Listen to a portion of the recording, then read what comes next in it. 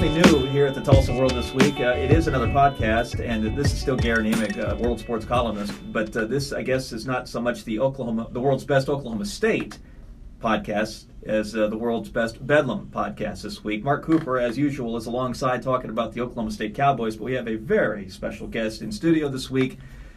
He's no stranger to podcasts. He's just he's too busy to show his face here in the home office is the problem. I think we've been trying to get him on the show for weeks, and he finally relented. It's probably more difficult to get Eric Bailey in this room than it is to get Barry Sanders to come to homecoming.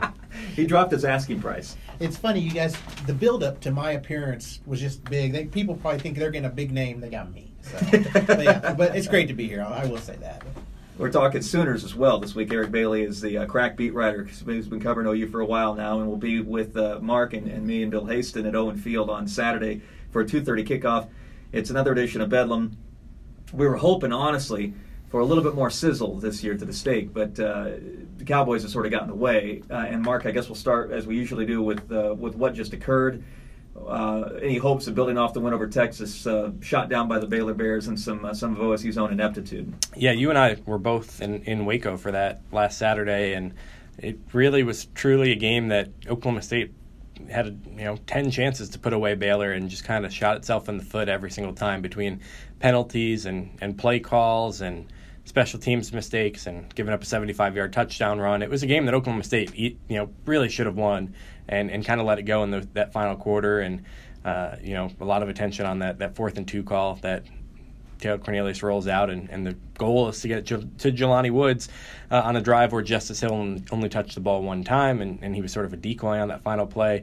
But I think that game was sort of the story of this season, right? In that it's, as Jim Knowles put it, he said 2 steps forward, 1.5 back. I tend to think maybe it's even 1 step forward, 1.5 back. Yeah. This team, has regressed from where they were in September, and just once again, yeah. I mean, I don't know that. I thought Oklahoma State would win that game. I thought maybe they'd turn the corner against Texas, but now in hindsight, you look at it and say, this has been the same OSU team all year long, and they've really only played 2 complete games, and they happen to be 2 games that they were underdogs, and it was a nationally televised game against a ranked team, big deal. Every other week of this season, Oklahoma State really just hasn't played well, hasn't coached well, and has done things that we haven't seen them do in years. Well, you mentioned the complete game against Texas. I'll say this, and I think this is where the pessimism sets in if you're an OSU fan this week. The defense against Texas, it was really just hang on and get to zeros on the clock. As we walked away from that game that night and left the stadium, we sort of were talking as if 10 more minutes in Texas. Ellinger's right, Sam Ellinger, when he said, we're going to win this game, they probably would have won this game. And that's, to me, that's the pronounced regression. Really, since the start of Big 12 play, is on defense, and if you've got a regressing defense, you got problems when you're playing Oklahoma's offense. Yeah, it seems to me, Jim Knowles' defense has struggled anytime they've had to deal with tempo. The game that they played really well against Boise State wasn't moving the ball very fast, so there was a lot of time for OSU to make adjustments and make different calls and sub guys in and out, but every single week in Big 12 play, it's been a struggle for them, and I kind of crunched some of the numbers on their defense this year. Basically, in every single category, they're a little bit worse or a lot worse than they were a year ago. A lot of the yardage numbers, it's just a little bit worse. The run defense is a little bit worse. They don't force nearly as many turnovers as they did a year ago, and that's all without facing the top 2 defenses in this conference, or offenses rather, in Oklahoma and West Virginia. How are those numbers going to look 2 weeks from now when they've gone through OU and West Virginia? And that's sort of a scary thought, because I don't know that you've seen a whole lot that makes you optimistic that this defense under Jim Knowles is going to turn in 2019. I think there were a lot of reasons when you talk to Jim Knowles to believe that he was a smart guy who could figure a lot of these things out, but it's just been one week after another, and he kind of seemed like a beaten man at the end of the Baylor game, and talking to him after that game, he just didn't seem like he had many answers, and maybe a large part of it is they don't have the players on this year's roster. That's the one thing we don't know. Maybe it's just the fact that they just don't have the players, and they need to develop some of their younger guys and recruit better going forward. But at the same time, it's year 1 of Jim Knowles as defensive coordinator is a month away from coming to a close, and I don't think that you feel very good about where it's going beyond 2018. I don't think Mike Gundy had a whole lot of answers either when he spoke Monday at his weekly press conference. the penalties and the mistakes came up repeatedly. It wasn't so much the missed fourth down play as much as what are you doing committing 12 or 13 penalties. And he launched into equating it to asking his kids to do things for years around the household out on the farm there in Stillwater, and they're not doing it. So that was an interesting way to go. But take out the trash, I'm not pick sure up anyone your clothes. I'm not sure any of his fans felt any better about, well, you got an idea how to fix it? I know what's going on, but how do you fix it? And Mike seemed to give off the impression of I don't know any more than you do. Yeah, and he mentioned, I guess the only thing you can do is raise the penalty is basically what he sort of said. And if you kind of commit some more late hits or penalties that are sort of out of character. I mean, I think some of the face masks, a guy ducks his head, you can excuse certain ones, but the late hits, the unsportsmanlike conducts, he said, maybe you bench those guys when that happens. But he also acknowledged if you bench those guys, you're hurting the entire team because you're putting somebody else in who is less experienced, less talented, less prepared to be out there. And so it's not really a solution to getting better. It's just a solution to make a point about penalties. And I don't really know that they're going to find one, especially,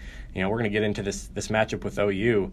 This is a horrible matchup for a team that's defense is reeling right now and that isn't forcing turnovers.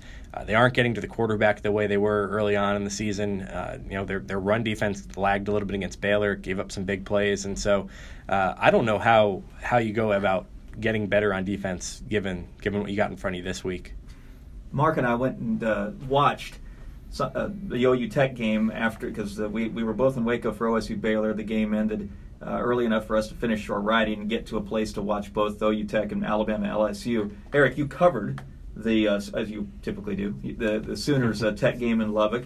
Give us a sense, not just of how Oklahoma played that night, but just where this team is. Does this feel like a team that is gathering momentum toward not just finishing the Big 12 right, but cracking into the 14 playoff?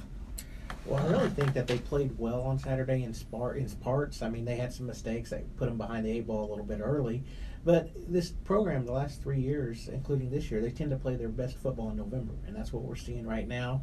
They're playing. They win games. They find ways to win games, and they had a close game with OSU last year in November, and I think they expect something like that again.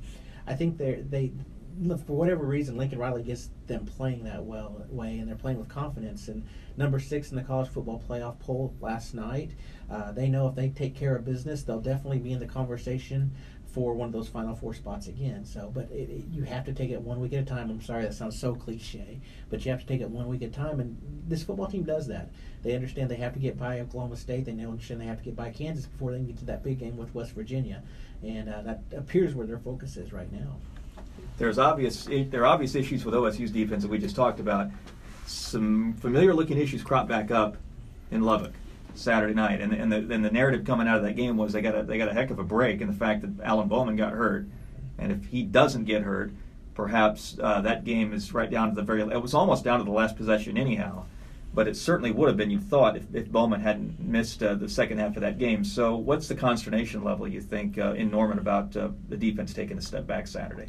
A lot of people probably thought that Oklahoma's defense had made a turn after those first 2 games in the post-Mike Stoops era, but you got to remember, they were playing TCU, they were playing Kansas State, which are 2 teams that really aren't that well offensively. And so Texas Tech was definitely a litmus test for this program, and I think you can almost say 2 steps forward, 1 step back. I know what you just said a second ago. It's almost how Oklahoma's defense was. They took 2 steps forward with those first 2 games. They took a little step back with this last Texas Tech game. The good news is they found a way to win that game, and they can kind of reset their thoughts. And, Ruffin McNeil even took some blame, too, saying, I could have called that game better. And I think he's still getting a feel for this defense. He wants to understand when is, he talked about bringing pressure more and kind of pulling back. I think that's what he's trying to figure out about his team. Granted, Oklahoma was without 2 starters in the back end. They were without Brendan Ridley-Hiles. They were without Khalil Houghton on Saturday, and I think that kind of played a little bit into this too. But overall, they're getting better, but it comes down to fundamentals too. We've seen the issues with the tackling all season long. In the Tech game, there were some missed tackles again. Ruffin McNeil alluded to 9 explosive plays allowed. And he understands, and we got a chance to talk to him last night, he understands Oklahoma State's offense with their ability for making explosive plays. That's a concern. They don't want to give up too many big plays, especially against a team like Oklahoma State. Once they get a couple of them, that confidence builds, while Oklahoma's confidence down defense fades a little bit too. So it's a concern. I mean, it's going to be interesting to see this matchup between Oklahoma State's offense and OU's defense. Don't you both think OSU will score Saturday? I don't know if they'll score enough to win, but don't you? But these people who are going, it's going to be 70-3. The only way I think Oklahoma State doesn't score is if the coaching staff gets in the way that they did against Kansas State or Texas Tech or some of these other games. I think you go back and look at last year's game. Justice Hill carried the ball 30 times for 228 yards, and that's how Oklahoma State's going to be able to stay in this game, I think, is this has to be a Justice Hill gets 30 touches sort of game, and he's coming off a day where he only had 20 at 18 carries against Baylor and had 119 yards, and Oklahoma State might have won that game if they gave him the ball 25 times because the way he was running it. I think as long as OSU plays to its strengths the way it has only a couple times this season, and lets Cornelius get in a little bit of a rhythm by running the ball, get the ball to Tylan Wallace, and really just sort of focus on those guys. Play two running backs, get Chuba Hubbard out there, and use some misdirections between Hubbard and Hill. I don't think they're going to have a problem scoring points, but in the back of my mind, I wonder, okay, given that every other week we've seen Oklahoma State do something, that really isn't what they should be doing. Are they going to get in their way at some point and hit a dry spell? You talk about the run game, too. Oklahoma, they've only allowed one 100-yard rusher all season. That was in the Army game. They allowed 102 yards to Kelvin Hopkins, and that's the only 100-yard rusher. They've played against the run well. Curious to see if they can get some early success, Oklahoma State, with Justice Hill to open up the play action. I think that's the big key with Oklahoma. If you keep them off balance defensively, you really see that's when OU struggles the most. And I think if OSU can establish Justice Hill, I think that'll be a big key in Saturday's game. That being said, OU does cover the run pretty well this season. I'd forgotten. I just blogged about Hill this morning. I had totally forgotten because we got so caught up in the Rudolph fireworks display. That was a record. I'd forgotten that he broke Barry Sanders' record for rushing in a Bedlam game. And that's his career. That's the best game he's had in an Oklahoma State uniform. And he was really good against them in Norman 2 years ago too. This has been a game, and maybe this leads into sort of his little Instagram post and kind of gamesmanship this week. But even talking to him after their practice yesterday, I know that there's certainly a lot of guys from Texas on both sides who kind of get acclimated to the rivalry after they've been here. Taylor Cornelius said he really didn't know anything about it until 2014 when he was a freshman. Justice Hill is fired up about this game, and I think you can kind of see it in the way he's played the last 2 years. It's funny you mentioned Cornelius not understanding it until 2014. We talked to Curtis Bolton, who is one of Oklahoma's top tacklers this season, and he said the same thing. It wasn't until 2014, and then he said the punt game, that he realized how big this game was. Isn't it weird that the theatrics that have come from the two camps, Kyler Murray, who's not exactly Mr. Soundbite, didn't want to, when someone asked him a basic question about OSU's defense, wanted no response. Got around to he volunteered that OSU recruited him once, mispronounced Mike Yurcich's name. Yelich, which I didn't. Okay. I mean, if no harm, no foul there. Right. I don't think. But then my follow-up, well, what did you like him when he recruited you? I don't like Stillwater, or I don't. It was took what was perceived to be a shot at Stillwater, and here you get Justice Hill throwing up the Instagram post that disparaged supposedly Trey Norwood and Robert Barnes on social media. I'm not sure I would have had Justice Hill in the who from OSU was going to get Oklahoma riled up hot this week. Isn't that interesting? It is interesting. But I guess you could say, given that Oklahoma State's lost the last 3 years in this rivalry, and 2 of those 3 games weren't very competitive, if anybody else on this roster except for Justice Hill did something like that on Instagram, wouldn't you kind of raise your eyebrows? He's kind of the only guy who's got that sort of clout in this rivalry. Yeah, that's true. Because maybe there's a couple other guys, but he's really he's about the only guy who's proven what he can do. Tylan Wallace hasn't played in this rivalry yet. Taylor Cornelius hasn't either. It's funny because we get to talk to the defensive players at Oklahoma every Tuesday. So we were all talking in the red room or the team room before they came in about the Instagram post. And we were wondering, how do you think they'll address this? And, of course, Robert Barnes was one of the guys that came in yesterday. So we had a chance to ask him, well, what did you think about it? And he kind of, we'll do our talking on the field. He said Justice is a great running back. And he said, that's all I'll say. He said, we'll just do our talking on the field. And Trey Norwood said that he was tagged in that. So he said, social media being what it was, he was constantly reminded about that too. So it'll definitely be in the minds of these players, and kind of curious if that just feeds some extra motivation. I mean, I like you said, Justice has had the better end of this defense over the past couple of years, so I wonder about that. And it's interesting too because we think of Mayfield. Remember Baker Mayfield his last few years of Bedlam? He wore the back-to-back shirts, and the handle, the mustache, the Fu Manchu mustache. That's right. He made this a big game. So just curious. It seems like every week we get these guys. Even though it's a 20-point game right now, 20-point favorites, there's always some intrigue. There's always some storylines entering this one. Yeah. The spread is the same as it was in 2014. Now at 19.5, but at least that.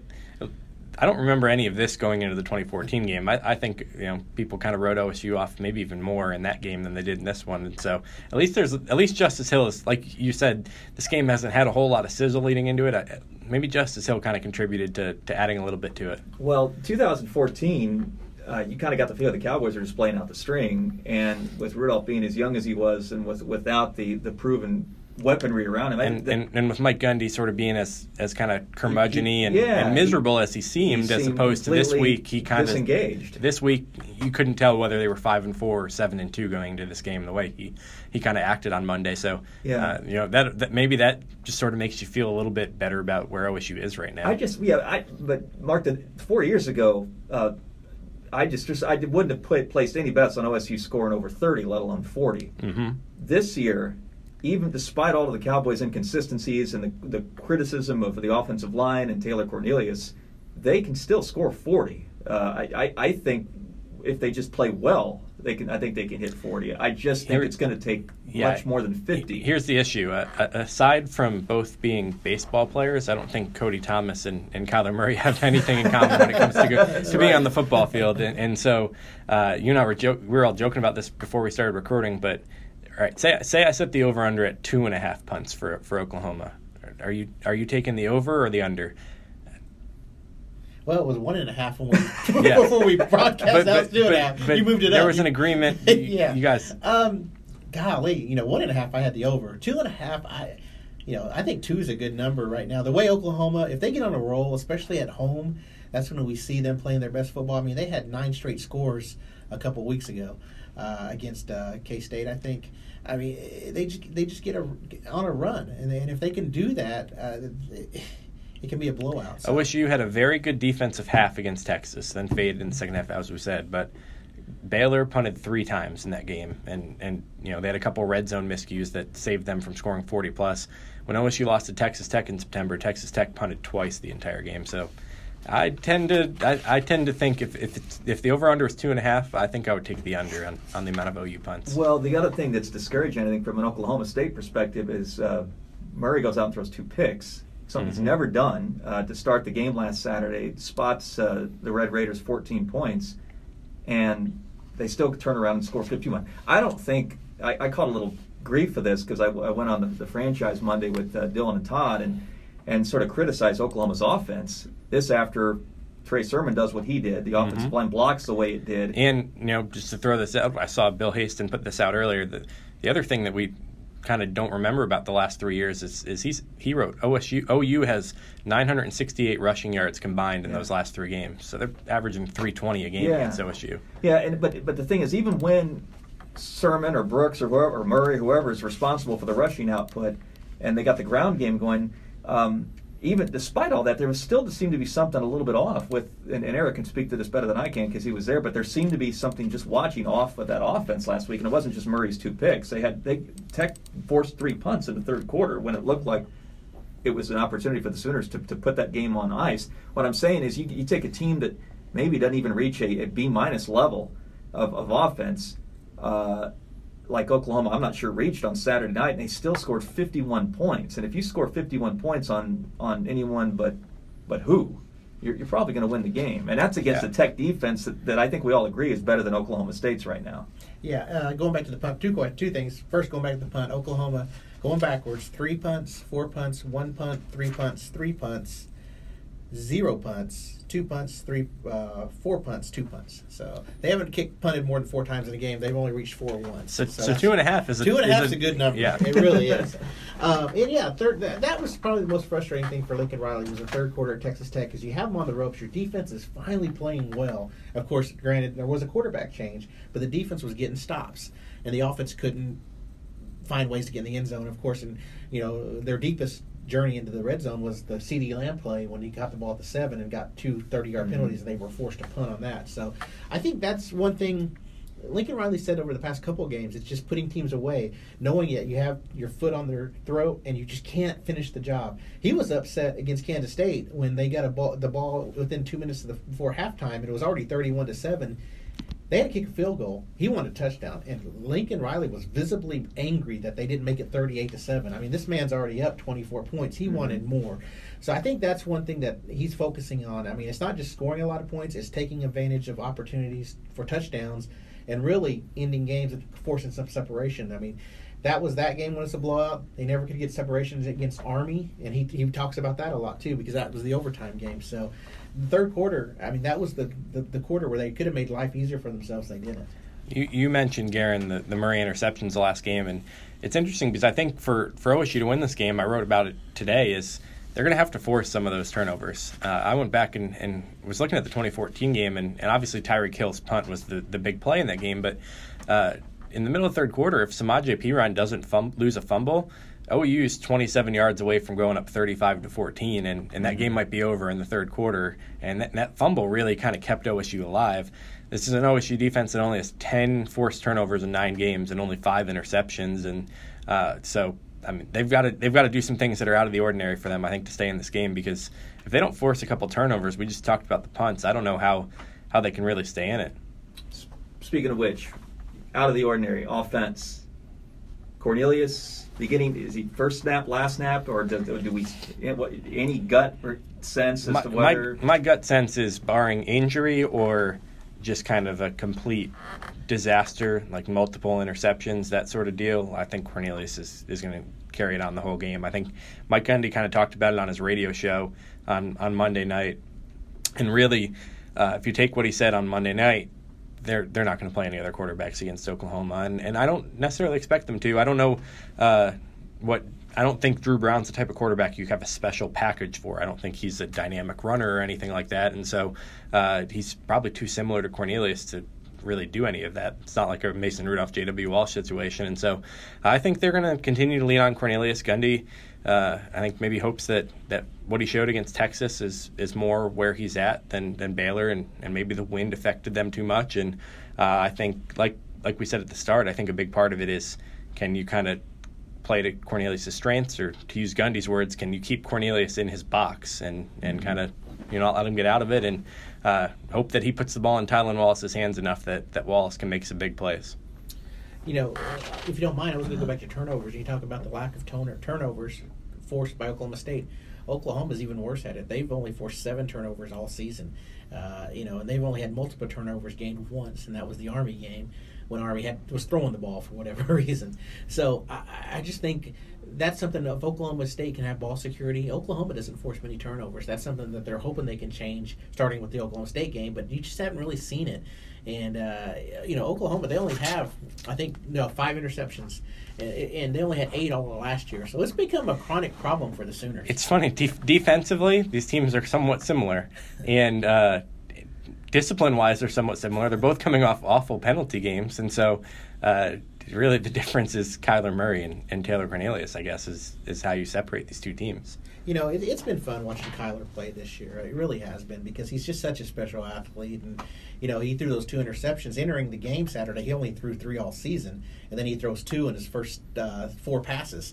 So, but he was able to regroup, and I think that was the thing that was interesting to watch him, how he handled adversity. It was the first time they were down 14-0, and he was calm. And he stayed out there and finished the job, and that's been the key. Quarterback play has been so important to Oklahoma this year. You think of Kyler Murray and you think of Baker Mayfield, these are generational type quarterbacks. And Oklahoma, you have to take advantage of that. And that's why anything less than, getting back to the college football playoff would be a disappointment. It would be a big disappointment. So they've got to play well starting Saturday to reach their goal. All right, let me ask you this, Garen, because I think everybody's picking Oklahoma. Oklahoma State wins if what? They do force. I mean, it's going to take more than 2. That's what Tech forced, and that was right out of the gate when you thought that they were building something unique. You got to probably force those 2, and then 2 more, and then maybe 1 or 2 more.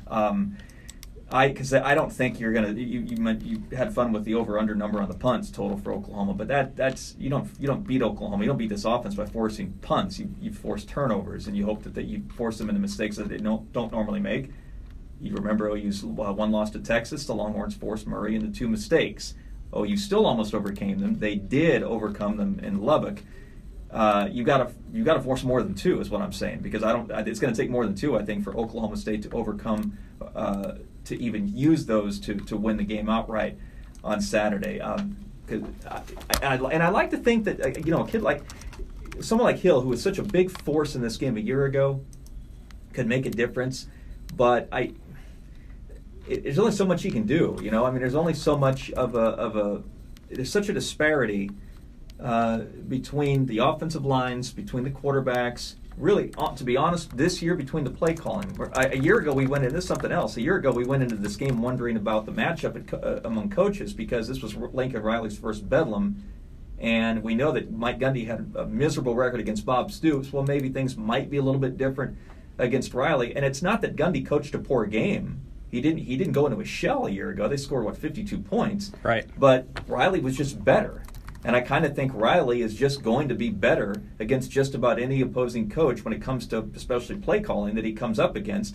And so you have another advantage I think you can put in Oklahoma's box, not just at QB, not just on the O-line, but really I think at coaching. And that's something I'm not sure any of us could go so far as to say a year ago, because we just didn't know about Lincoln Riley. Here's just a fun aside that won't really matter on Saturday, but I just had to double check and make sure that what I was looking up was right. So 2014 was Kyler Murray's senior year at Allen, and they played a playoff game, and they won it 25-22 against DeSoto. But Murray was, I think, only 7 of 23 passing that day, and he threw an interception to a kid on DeSoto named A.J. Green. Is that right? So A.J. Green does have an interception against Kyler Murray coming into this game. I'm sure he could probably look back at that clip to sort of fuel his confidence. So maybe there's a little bit of history there that Green hopes to take advantage of. Well, Green needs a better game than the one. Yes. He had what you might call a disastrous game against Baylor last week. That poor kid was. I was hoping. If you told me that Baylor was going to win the game on a touchdown pass in the last 6-7 seconds, I would have said okay. Then I would have said let's hope that it doesn't come at the expense of poor A.J. Green, and that's just because of the game he had to that point. And sure enough.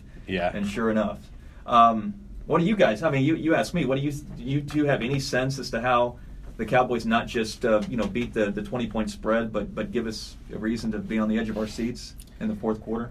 I think you just look at the history of this game. I mean, teams play their best at this. I really expect a really good game from Oklahoma State. With Oklahoma, it's just like we talked about, taking advantage of their opportunities offensively, taking care of the football. Running the football is a big thing, too. They ran for 323, 322, and 323 the last 3 games. And, they're learning how to play without Rodney Anderson, and that's important. But avoiding the explosive plays, I think Oklahoma State's going to hit Oklahoma for some. They just can't get unlimited explosive plays. That's what kills Oklahoma all the time. And if I'm Mike Gundy, I'm just aggressive. If I'm Mike Yurcich, I'm throwing the kitchen sink at Oklahoma, make them make plays. And I think if that's the case, it could be a close game going into the fourth quarter. I think Justice Hill needs the ball 30 times for them to have a chance, because I think that would mean that they're keeping OU's offense off the field a little bit, and he's probably having some success running the ball. I think OSU's offense needs to play a turnover-free game, which they've done 2 weeks in a row, but in some of their losses earlier this year, they had a couple, kind of killer turnovers. Cornelius has 8 interceptions this season, and I think the third thing that they need is either a defensive touchdown or a special teams touchdown, a la Tyreek Hill. Maybe if Austin Seibert can't get a touchback on one of the kickoffs, Chuba Hubbard has a chance to break one. I don't think OSU has really much of a chance of returning a punt for a touchdown just based on what we've seen this year, but maybe Chuba Hubbard gets a chance and breaks one and changes the game. So those are maybe 3 things that OSU has to do. How about a fake field goal touchdown? That worked well for Oklahoma. Remember in that game in Stillwater in 2013. Well, we know OSU has a fake punt because they were going to use it against Texas. And so they've still got it, and they just have – maybe this is a game where they decide to try to pull it out, given how much they really sort of struggled to punt the ball. Maybe they try to break one out here. What's before we wrap up here, let's all the way go across and give a score prediction. What do you got? I'll say it's going to be it's actually going to resemble last year's game more than people expect. I don't know if it'll be quite as close, but I see something like 58-37, something of that magnitude. I think the Cowboys will hit some plays. I think if he gets 30 carries, I'm not sure he's going to go for over 200, but I think he's going to do some damage. And there's also the chance that OU jumps out by 30 points and sort of, as they did against Tech too often last week in Lubbock, lets the foot off the gas a little bit. But I see a lot of points, just not nearly enough for OSU to contend in the fourth quarter.